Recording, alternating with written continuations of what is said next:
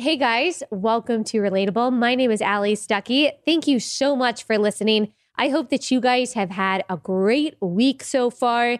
So today we are going to talk about half-truths.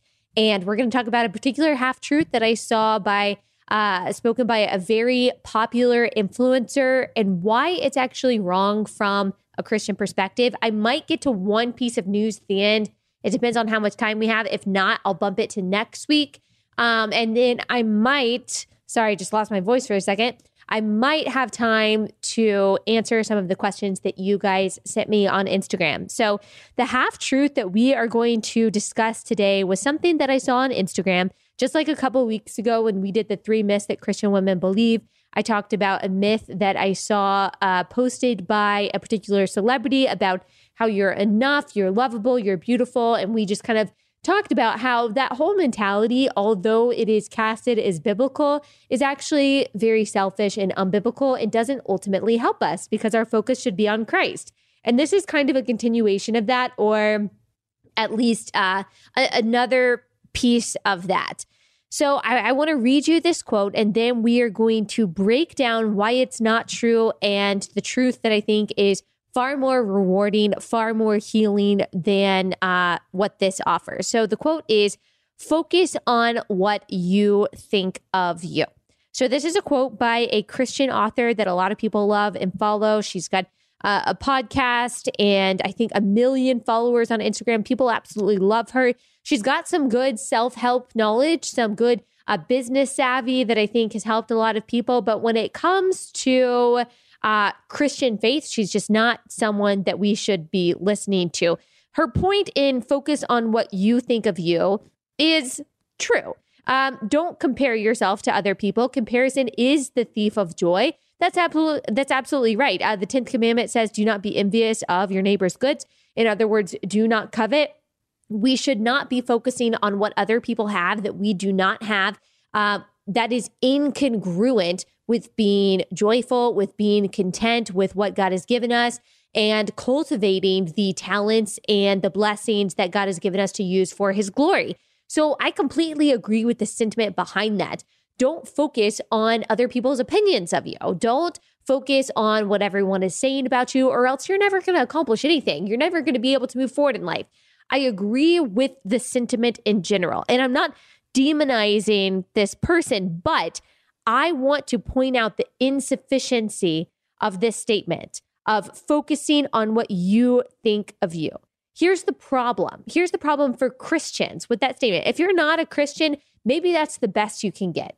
Maybe what you think of you, maybe that's the most that you can get to in a healthy way of thinking. But for Christians, we have transcendent possibilities and they're found in God's word. So the reason why this statement, focus on what you think of you, is problematic is because what you think of you is irrelevant because it is untrustworthy. So your thoughts about yourself, my thoughts about myself in my little pea brain are 3 things. They are A, conditional, they are B, changing, and they are C, conceited. So my thoughts of me are A, conditional. They are dependent on what we do, how we look, what we feel like this morning. Like, I'm pregnant. My hormones are everywhere. Sometimes I wake up at 7 a.m. feeling super rested. Sometimes I wake up at 4 a.m. like stressed about everything. Sometimes I wake up at 8:30 and I'm like, what am I doing with my life? And I just lay there and look at my phone. If I depended on what I think of myself for confidence, I would feel really badly about myself, because as a pregnant person who has already gained about 15 pounds and who feels lazy most of the time and who oversleeps and looks at her phone for an hour in the morning sometimes, I'm not feeling too great about myself most days. Like, if I dug into my mind as the reservoir for my confidence, I wouldn't find very much. So the problem with focusing on what I think of me is that sometimes what I think of me isn't correct because it's completely conditional on how I look. It is completely conditional with my hormones that morning. Like, I am too unreliable for me to focus on what I think of me. Like, I will drive myself crazy because A, what I think of me is conditional. It is conditional on a whole bunch of factors that change every day. B, what I think of me is also changing. So this is very similar to conditional. Because our thoughts about ourselves are conditional, they are also changing. We are not very steady people. Even if you are just kind of this rock solid human being who is not swayed by your emotions at all, who doesn't follow your feelings, doesn't follow your heart, you're a very logical person who follows your principles. Even so, just in general, we are not steady people. Things change, life changes, stuff is thrown our way that we didn't see. Because our opinion of ourselves is conditional, it also changes. Just think about this. How exhausting is it? How exhausting would it be to constantly focus on what you think of yourself? Your mind is going in circles. Someone compliments you. You feel like you can take on the world. Someone says something good about you and you say, yeah, that's true. I am really awesome. My podcast is great. You know what? I am better than all of those people. I'm feeling great about myself. I feel good about myself. I'm going to reward myself with some Chick-fil-A. And then I get a mean message from someone that says, you're horrible at this thing. You should stop having a podcast. This is so embarrassing. Please just end your career. And then I hate myself and I still go get Chick-fil-A, but I'm not happy with myself. My confidence is shot. I'm like, oh my gosh, should I keep going with this? Is this the right choice of career? Am I talented at all? So we are constantly on this pendulum between arrogance and self-loathing, which is a really dizzying ride, you guys. Like if I am focusing on what I think of myself, then my head is spinning constantly. So we're on this pendulum. One end of it is arrogance. One end of it is self-loathing. And when someone compliments me, I swing to arrogance. When someone criticizes me, I swing to self-loathing. But guess what? We don't have to be on that ride as Christians. We don't have to focus on what we think of ourselves. Because number 3, or C, I think I'm using letters, C, what we think of ourselves is also conceited. As we talked about a couple of weeks ago, both arrogance and self-loathing are symptoms of thinking of ourselves too much. Thinking of ourselves too highly and too lowly means that we are obsessing. We are obsessing over our strengths and our weaknesses, and we're not supposed to be obsessing over these things. So thinking about what you think of you is going to exhaust you. It is going to make you feel more insecure than you did before. It's going to confuse you. Because guess what? Besides being untrustworthy, besides being insecure, besides basically lying to ourselves about ourselves all the time, whether it's good or bad, we just also, we're not perceptive enough. We're not perceptive enough to distinguish between the two. We're not smart enough to decide when we're telling the truth about ourselves and when we're feeding us lies. So focusing on what you think of you is completely a terrible pursuit. It's going to get you nowhere. And here's the good news. Guess what gives you energy rather than exhaust you? Like focusing on what you think of yourself. Guess what gives you confidence rather than insecurity? Like focusing on what you think about yourself. Guess what offers clarity rather than confusion? God does. Jesus and who he is, not just what he thinks of you, but who he is, gives you the confidence and the energy and the clarity that you need when you're thinking about who you are. And like I said, it's not just what Jesus thinks about you, because as I've said many times before, I think too many Christian female teachers paint Jesus as this person who's just like sitting by you, braiding your hair, telling you how awesome your highlights are and how great your personality is. So I'm not talking about that. I'm talking about who Jesus is, and because of who he is, who we are in him. So Jesus, Savior, Justifier, Sanctifier, beginning, in, Alpha, Omega, Author, Perfecter of faith. He is friend, intercessor, great high priest who sympathizes with your weaknesses, a creator and sustainer of the universe. Before time began, he was here, is coming back to take us home. His kingdom has no end. His love does not fail. His faithfulness does not change. He is steady and steadfast and loyal and relentless in his pursuit of us. He is transcendent. He is above everything. He is intimately acquainted with our pain and our suffering. He is God. And yet, with all of these wonderful, transcendent, supreme, superior things about him that our little tiny minds cannot wrap around, beyond all comprehension that our finite brains can grasp, he loves us. He loves you. He loves you so much that he died for you. And even beyond that, like sometimes that seems like too big picture for us to understand, and it's really not, but sometimes we just fail to understand it. He also does, like, he has thoughts about you. Like, he considers you. He knows your name. He knows when you were born. He knows the circumstances that you're in. He knows everything about you. It should really terrify us that he knows the depths of our hearts. Like, he knows all the ugliness in there, like all the bad intentions, all of the hypocrisy, all of the things that we say, but we're not actually doing, all of the things that we think that we are putting on display for the world and what's actually behind them. He knows the hollowness in our hearts, our selfishness, our ambition, all of the things that we don't want people to know about us. The God of the universe, who is perfect, knows them. That should scare us, but it should also fill us with amazing gratitude that knowing all of these things about us, he chose to sacrifice himself on our behalf that we could be reconciled to a perfect God forever and ever. That's incredible. That is all you need for your confidence. That's it right there. That the God of the universe, despite the fact, and even because of the fact that you and I are so amazingly messed up, so corrupt, so depraved in the core of our being, that he died for us, something he did not have to do, by the way. He had every right as the God of the universe to destroy us, and he actually sent a way to unite us together through Christ.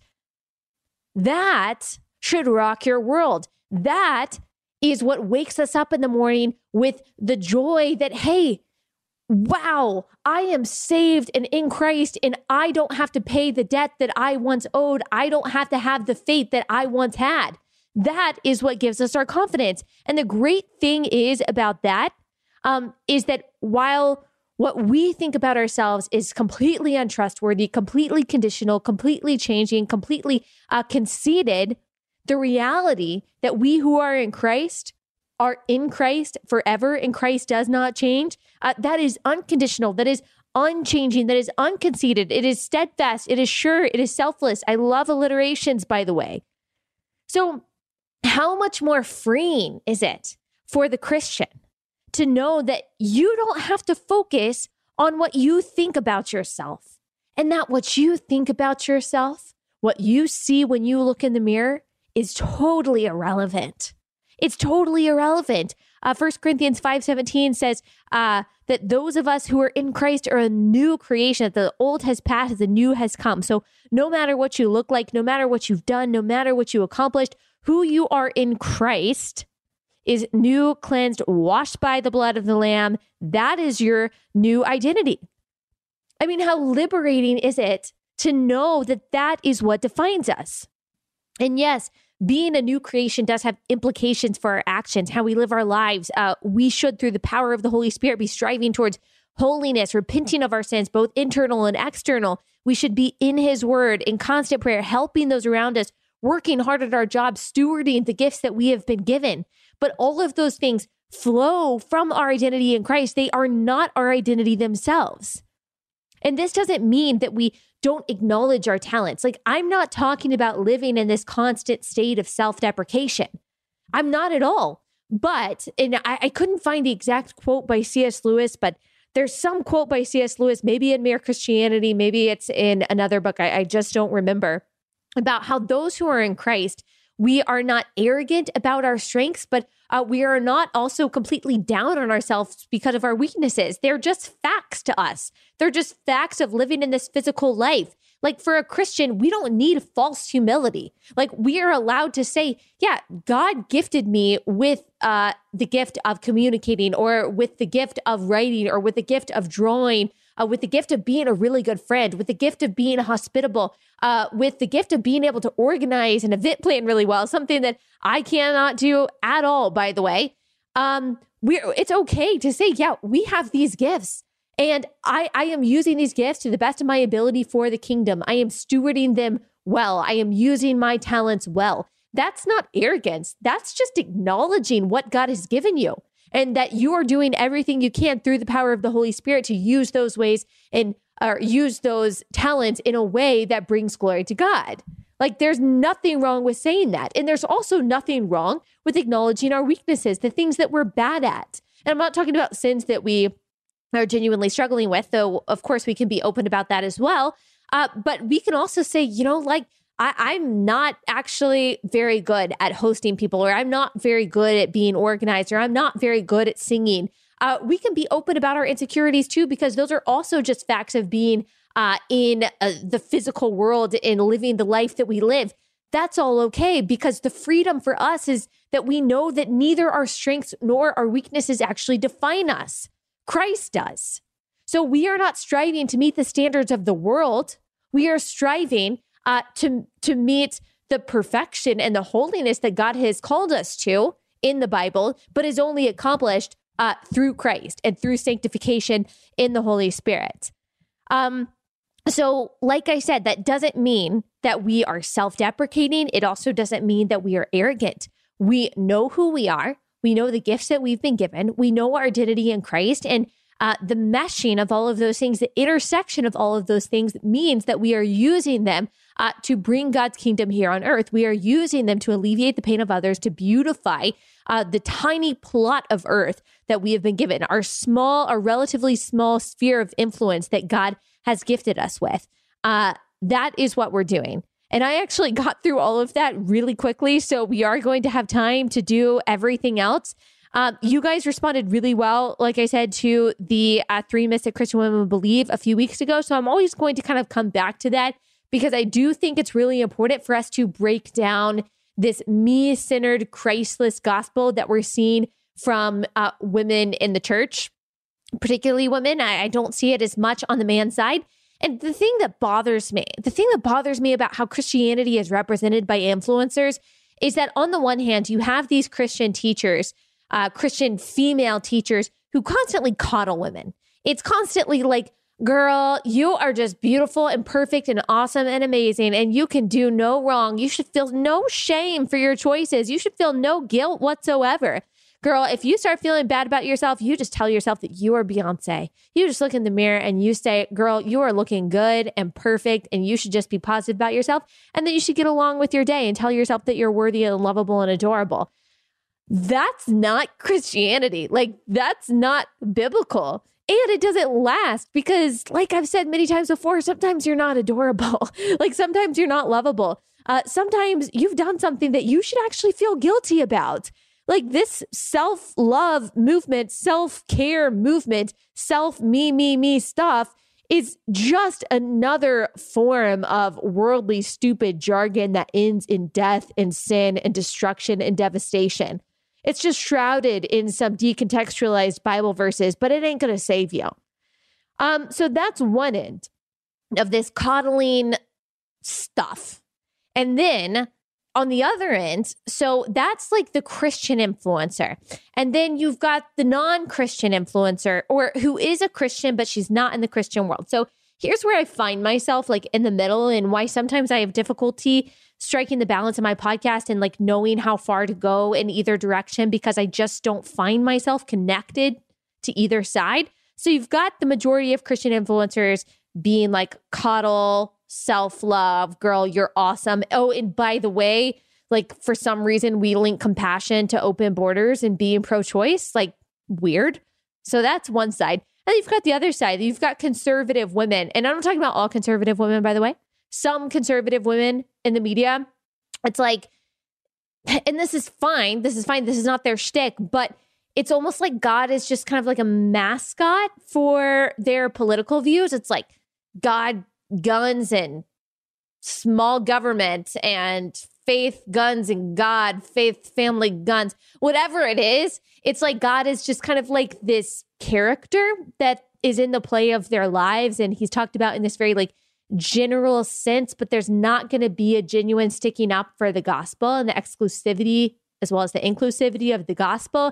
And I just find myself in this in between of like, wait, but I want to talk about theological stuff. I want to stick up for the gospel. I don't want to pretend like I don't actually believe that Jesus is the way, the truth, the life.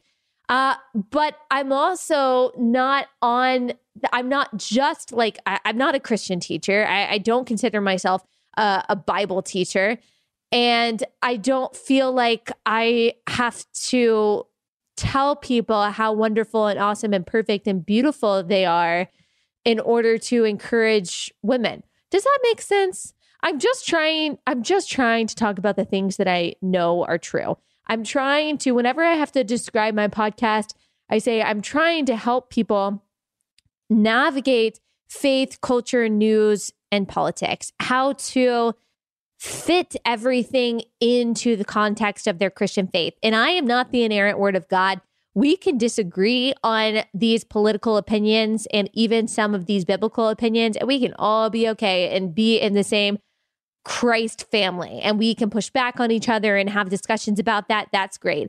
All I'm trying to do is to reject the lies of both sides and bring the truth of both sides in together in this conversation about the things that are most relevant to us. So I hope to be accomplishing that. That's why sometimes it's exclusively political. Sometimes like today, it's exclusively about the Bible and the lies that we're hearing. But really, in either case, we're talking about lies and the truth that should replace them. Okay. Since we have time, I've decided against talking about the political thing. I wanted to talk about the Virginia legislators that proposed a bill approved of by the governor that would allow abortion up to 40 weeks. It's terrible. Thankfully, it was struck down by Republicans, but I might save that for next week, or I think I am going to save it for next week because, I just think that it deserves a little bit more time than the time that we have right now. So I'm going to take some of the questions that I got on Instagram. So, oh yes, I love getting relationship questions. Just FYI, I just love it. I had a girl recently send me this whole long explanation, not too long if you're listening, girl, long explanation of the fight that she had with her boyfriend. And it was great. We went back and forth and I gave her all of this kind of advice. I'm not necessarily a guru, but I've been in plenty of relationships myself. I probably know what you're going through.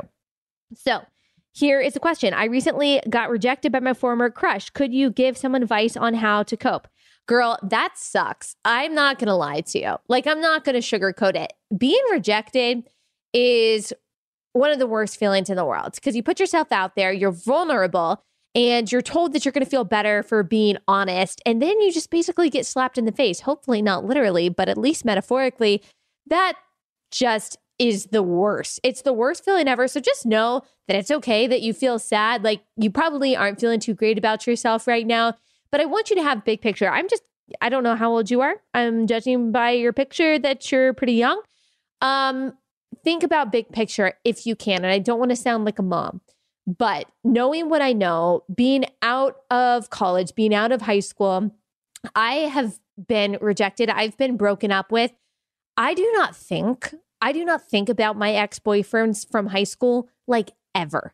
I never think about them. They are literally the smallest specks on the span of my life that just like do not affect me. So you have to, if you can, you have to realize that it's okay to be sad and then take a step back and realize, you know what, that was just a small misstep in the grand scheme of things. He's not going to affect you. What he thinks about you, what he likes or doesn't like about you. One, it doesn't define you. That's what we kind of just talked about in this podcast. But also, like, it's just not going to matter. He's just this random, immature guy that doesn't know anything, and y'all's paths probably aren't going to cross that much for the rest of your life. And so you just kind of have to take a deep breath and remember, you are who God says that you are, and who he is far more important than whoever this guy is. And in the grand scheme of things, you're not going to remember him. He will be, if but a footnote in the autobiography that you write of your life. What are some healthy ways to relieve stress? I am so not the person to ask about that. I shouldn't have even read this because I am stressed. I am a stressed person. I stress out really easily. I worry about things really easily. I don't have actual anxiety. I just am an overthinker. I inherited it from my mother. So you can imagine how many times I Googled things when I was in my first trimester of pregnancy. Like, can I eat yogurt? Like, can I sit down with my legs crossed? Is everything going to be okay?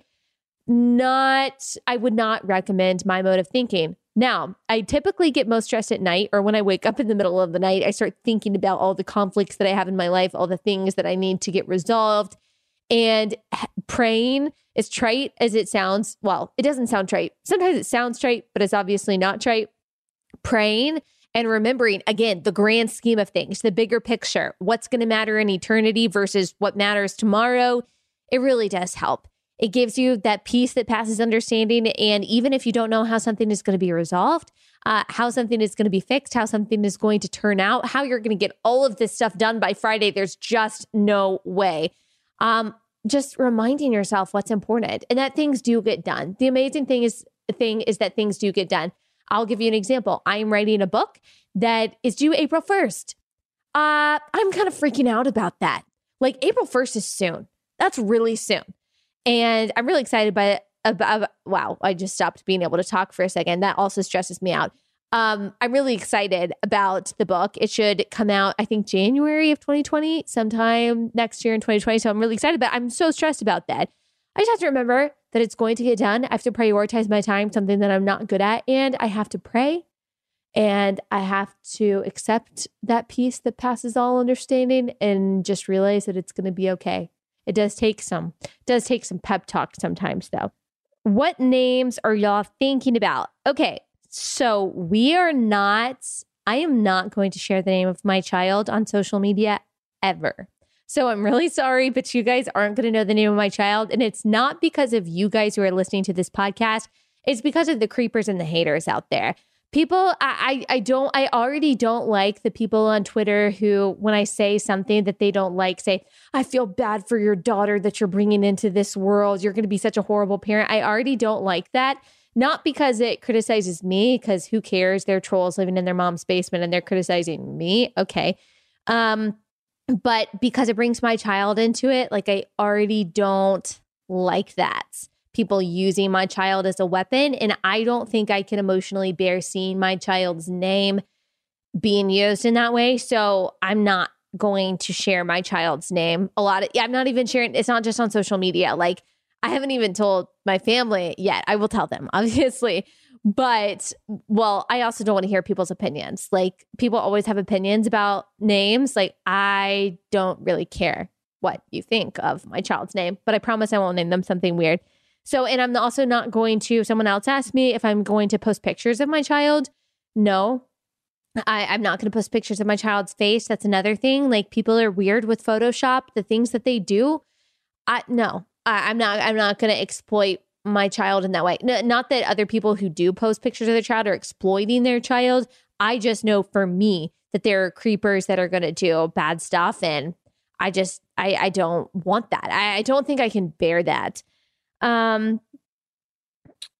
Okay. Would you ever do a meetup in Dallas? Maybe so. Another question. Why do you think most celebrities are Democrats? Hollywood has always kind of leaned to the left, or at least for the better part of their history that I've been aware of Hollywood, they have leaned to the left, because I think it's better to ask why they're liberal, because they're typically not moral people. And in order to justify the things that they glorify in Hollywood, like all kinds of sexual promiscuity and basically having no morality whatsoever, it's kind of hard to admit that there is some kind of higher transcendent truth or morality. And so it's better to it's easier for them to just be a liberal. And typically liberalism, today's progressivism, is just kind of, there is no such thing as truth except what the government says is truth. There is no right or wrong except for what social justice says is right or wrong. It kind of gives a pass to any kind of sin that you can think of, as long as you are saying that the government should take care of people. it's a lot easier for liberals to have that. They're typically godless, or did I say liberals? I meant to say celebrities. They're typically godless. They typically don't really have a moral compass. Not all of them, but a lot of them. And that's what happens when you don't believe in truth. You almost always become a progressive. Like, it's very rare that you've got a born again, strong Christian who also really knows politics and is a progressive. It's just rare. It's hard. It's really hard to be that. Oh, here's the question based on what I kind of just said. Engage in conversation with those believers who vote for unbiblical policies. So they probably don't know a lot about what they're voting for. Now, I don't think that you have to be a Republican to be a Christian, but I don't see how you can be a Democrat. Does that make sense? Like, if you're a Christian and you're trying to decide what political party you are going to be a part of, I understand if you have some contention with the Republican Party, especially the current Republican Party, and what they're actually doing, not just what they say they stand for, but what they're actually doing. If you're like, look, I'm just not going to be a part of that, I think that's respectable. I think that we can have that conversation, but I don't understand how you can be a Democrat. I mean, these are the people that are advocating for abortion up to 40 weeks, who believe in the redistribution of wealth, who believe in socialism, which has led to all kinds of human rights travesties throughout history. Usually those people who are voting Democrat, who are born again Christians, I'm not questioning their salvation. I'm questioning how much they actually know about the policies they're voting for. I mean, if you look at a lot of the Christian responses to the New York bill, we did have plenty of women who I think used to be kind of silent on the issue of abortion, speak up and say, look, this is too far. This is not okay. But then you had other Christians that were like, look, this is about the life of the mother, and you need to just adopt if you're going to ever talk about being pro-life. That's just ignorant. Like, that's just ignorant. They don't know anything about the bill. The bill decriminalizes abortion up to 9 months. So if a man stabs a woman in the stomach, kills her unborn child, but she survives, the man is only charged with assault, not with homicide. You can just look at the bill. I'm just getting this information from the bill. An unborn child was redefined not as a person anymore. So you have to be born and alive to be a person, which is weird. So just like dead adults aren't people anymore. I don't know what they become, but that's just a philosophical question for Andrew Cuomo. Genius. So I think most people that vote that way who are Christians, it's that they either don't know their Bibles or they don't know politics. And typically it's the latter. They just don't know what they're voting for. They're told they're voting for compassionate policies. They're told Medicare for all is more compassionate. I'll do an actual episode on that. They're told socialism is more compassionate. They're told open borders is more compassionate, and they buy it. Why? Because it's so easy to think that way if you're not thinking very hard. So that's my take on that. That's all that I have time for. I got tons of questions though. And so now I have them in my back pocket. I'll be able to answer them later on. Thank you guys so much for listening. I would love your feedback. Please leave me a review if you so desire. If you like this podcast, please leave a 5-star review. If you don't like this podcast, then of course you don't have to leave a 5-star review. But if you do like this podcast, I would love a positive 5-star review from you. And I would also love your feedback if you don't like this podcast. I take feedback really seriously. I take questions really seriously. And you guys make me better. You guys make me smarter. You guys make me a better podcaster. So always feel free to reach out to me with what you want to hear more of, what you want to hear less of. Love you guys. Thank you so much for listening, and have a great weekend.